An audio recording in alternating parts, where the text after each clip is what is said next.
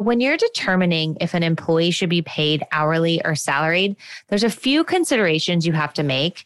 And it's actually a lot more critical that you learn this than you may think, because it can have some serious implications for your business in terms of if you are found to be out of compliance with this, it can cost your business a lot of money.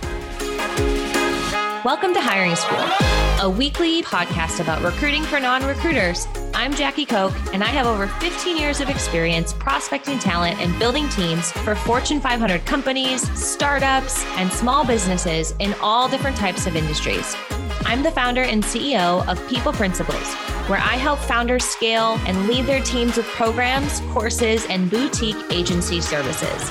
My goal is to simplify the hiring and team building process so that you, founders and not so solopreneurs, can implement modern, effective, and efficient hiring strategies that help you build the team that you want to help you scale. If you can't seem to find the right job candidates or simply don't know where to start, you're in the right place. Now let's get started.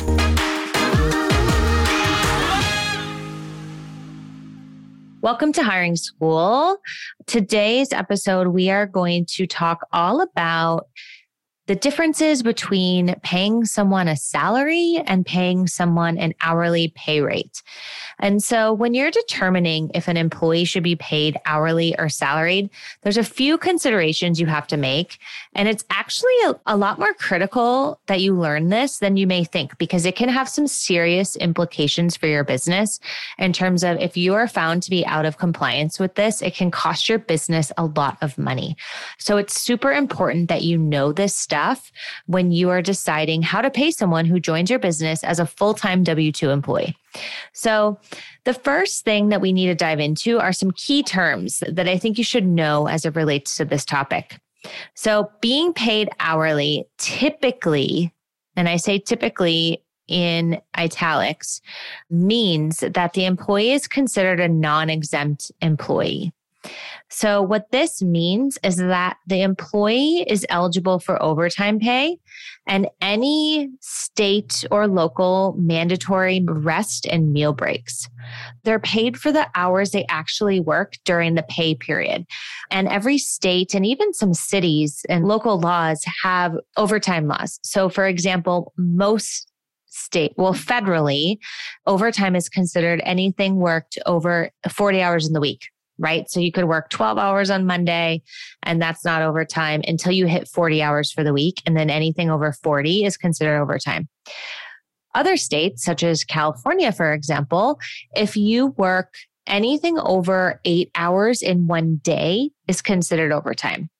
And then on top of that, anything over 40 for the week is also considered overtime. And then they also have a law that if you work 7 days in a row, the seventh day is double time pay, right? So as an hourly employee, those rules apply to you. When you're salaried, it doesn't. You really don't get paid overtime. You can work as many hours as is needed within the pay period and you get paid the same. Another thing that comes into play are the rest and meal periods, which I kind of glossed over. But as a non-exempt employee, in many states, you qualify for mandatory meal and rest breaks, and you have to know this when you have employees. So in the state of California, for example, if you're an hourly employee, you have to take a 30-minute break within the first 5 hours of your shift. And you do get 2 10-minute breaks, and you have to make sure your employees are taking them, because if they file a lawsuit, I can promise you, I have had to deal with this, saying they weren't given their proper meal periods. It is a nightmare and very costly. So when you have non-exempt employees, they're eligible for overtime pay and any mandated or required meal and rest breaks. And they're paid for the hours they actually work in the pay period. Being paid a salary typically means that the employee is considered an exempt employee. So basically, they're paid the same amount each pay period, regardless of the hours that they work during that pay period. And so determining whether an employee is an exempt or a non-exempt employee, it really is more than just like how they're paid. And so often we simplify it down to just those things, and it's not. It's so much more. You can't just decide you're going to pay somebody a salary. They have to qualify for what's called an exemption, like to be an exempt role. And that is based on the job duties, the scope of responsibility they will have. You have to be able to prove it. And some states are harder than others, but this is a list of all the federal exemptions. So there's a few different ways you can qualify someone for an exempt level role. I'm not going to go through all of them. Well, I will go through all of them, but I'm not going to go into details because usually the bulk of the people listening to this probably will only have somebody fall into one category. So the first category is an executive exemption. Basically, it means that this employee's primary duty must be managing the business or managing a department or subdivision of the business. They're an exempt level employee. They must regularly direct the work of 2 or more full-time team members, and they must have the ability to fire, hire, make recommendations for hiring, firing, promotions, those types of things. So that qualifies somebody for an executive exemption. The second one, which is usually where the majority of exemptions fall that you have to prove, is the administrative exemption. And so to qualify for that, the employee their primary duties must be managing a business. They must be managing a department. They have to have complete autonomy over how their work is done. They basically have the freedom to make decisions in their work. And they really, like I said, they have a lot more autonomy and decision-making responsibilities is really what helps qualify an administrative exemption. They have to be doing non-manual work. So they must be doing non-manual work directly related to the business operations and have discretion and independent judgment, like I said. That is where the majority of the roles are going to fall, right? A marketing role, a administrative assistant role, an executive assistant, those all would fall under that exemption and the bulk of the jobs that you likely have. Another one is a professional exemption, and that's basically you're a learned professional. So it's a role where the duties require advanced knowledge, something where it's like intellectual, requires an advanced degree, science or learning. For example, an engineer can fall in this exemption. Still must have the ability to exercise direction and judgment in their work. It's not just task-oriented work. And then there's other things that go into that, a creative one and stuff like that. There's also a computer employee. That is, one would argue, could be the same as engineering. It's actually a little bit more of a skilled worker. Engineers could fall into that. Also like hardware systems engineers, that type of thing. Someone who's designing and documenting, testing computer systems. And then there's outside sales exemption. And so that's somebody who's doing work in a sales. They're obtaining work orders or contracts or services for that exemption. So like I said, the majority of the roles that you have are going to qualify as the admin exemption, but you just can't decide that somebody's paid salary. You really have to look at their job duties. And if you're giving them high direction, they have to be on a clock, certain hours, they're doing shift work, they're probably a non-exempt employee. So that's the first thing, right? You have to figure out what the job duties and the scope of the job to make sure that you can prove that it qualifies as one of these exemptions, because the law basically assumes everyone's an hourly employee unless you can prove that they qualify for one of these exemptions. And so that's the first piece. The second piece to it is there's minimum pay requirements. So federal and state and local governments determine minimum wages. And I'm sure you know what a minimum wage is for an hourly minimum wage, right? But it's important that you know that there's also a minimum salary that you have to pay people, and it changes per state. So it's super important that you look at what the local requirements are based on where your employee performs their work.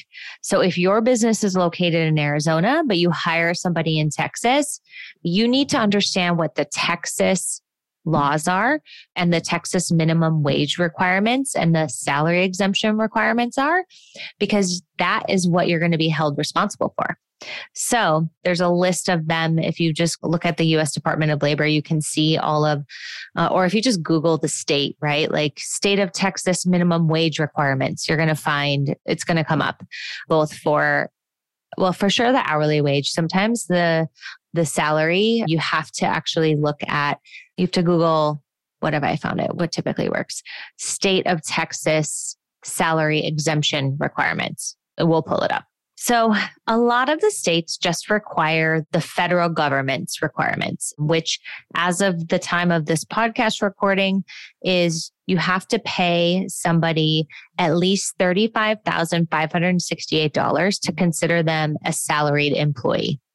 However, many states have a higher requirement than that.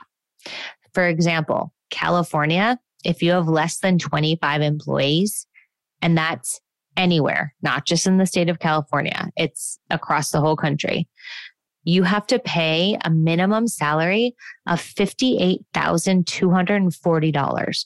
So that means if you have an employee that you want to pay a salary in California, you have to pay them at least that. You cannot pay them under that. If you do, they're considered a non-exempt employee and they're eligible for overtime. Employees with 26 or more employees in the state of California, that jumps up to $62,400. So you need to be aware of what these state and local laws are because they're different. And even some cities are different. Like San Francisco is different. New York has a minimum salary requirement. So does, I believe, Colorado, Chicago. So there's a lot of different cities that are coming out with these as well. And so this world of working remotely seems all fine and great until you realize you got to follow the law in where the employee lives. And so make sure that you're looking that up. So that's the first thing that you want to do when you're deciding how to pay somebody, right? Is you need to figure out the scope of the job and if it qualifies for an exempt level role. If it doesn't, then you pay them hourly. You have to make sure that they're clocking in and out or sending you their times, that they're getting paid overtime appropriately. And it's a little bit more manual to have people track their hours, but it definitely is required. And also, make sure that you check the local state laws around what the minimum wage requirements are, both for an hourly rate and a salaried rate. I actually don't even know what the minimum wage is for hourly. I should know that, but I don't know that offhand. I know California's is going up because I just moved from there and was managing HR there, but I don't know about the federal one. So make sure you're aware of that and just double check these things before you're hiring folks. There's a lot of stuff that you got to know and got to look up, but all it takes is a quick Google search. Honestly, you can find anything that you need.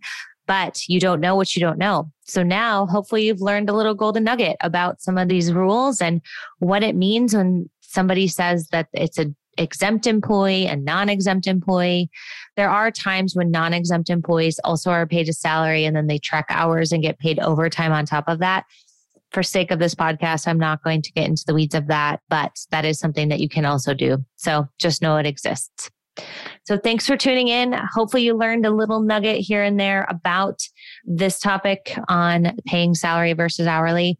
It's a kind of dry, boring topic, but so important. And so I'm going to throw some of these compliance episodes in because I do think it's so critical that you know this stuff.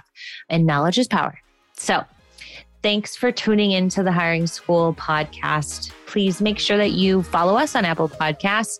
I would be so grateful if you please would rate and review.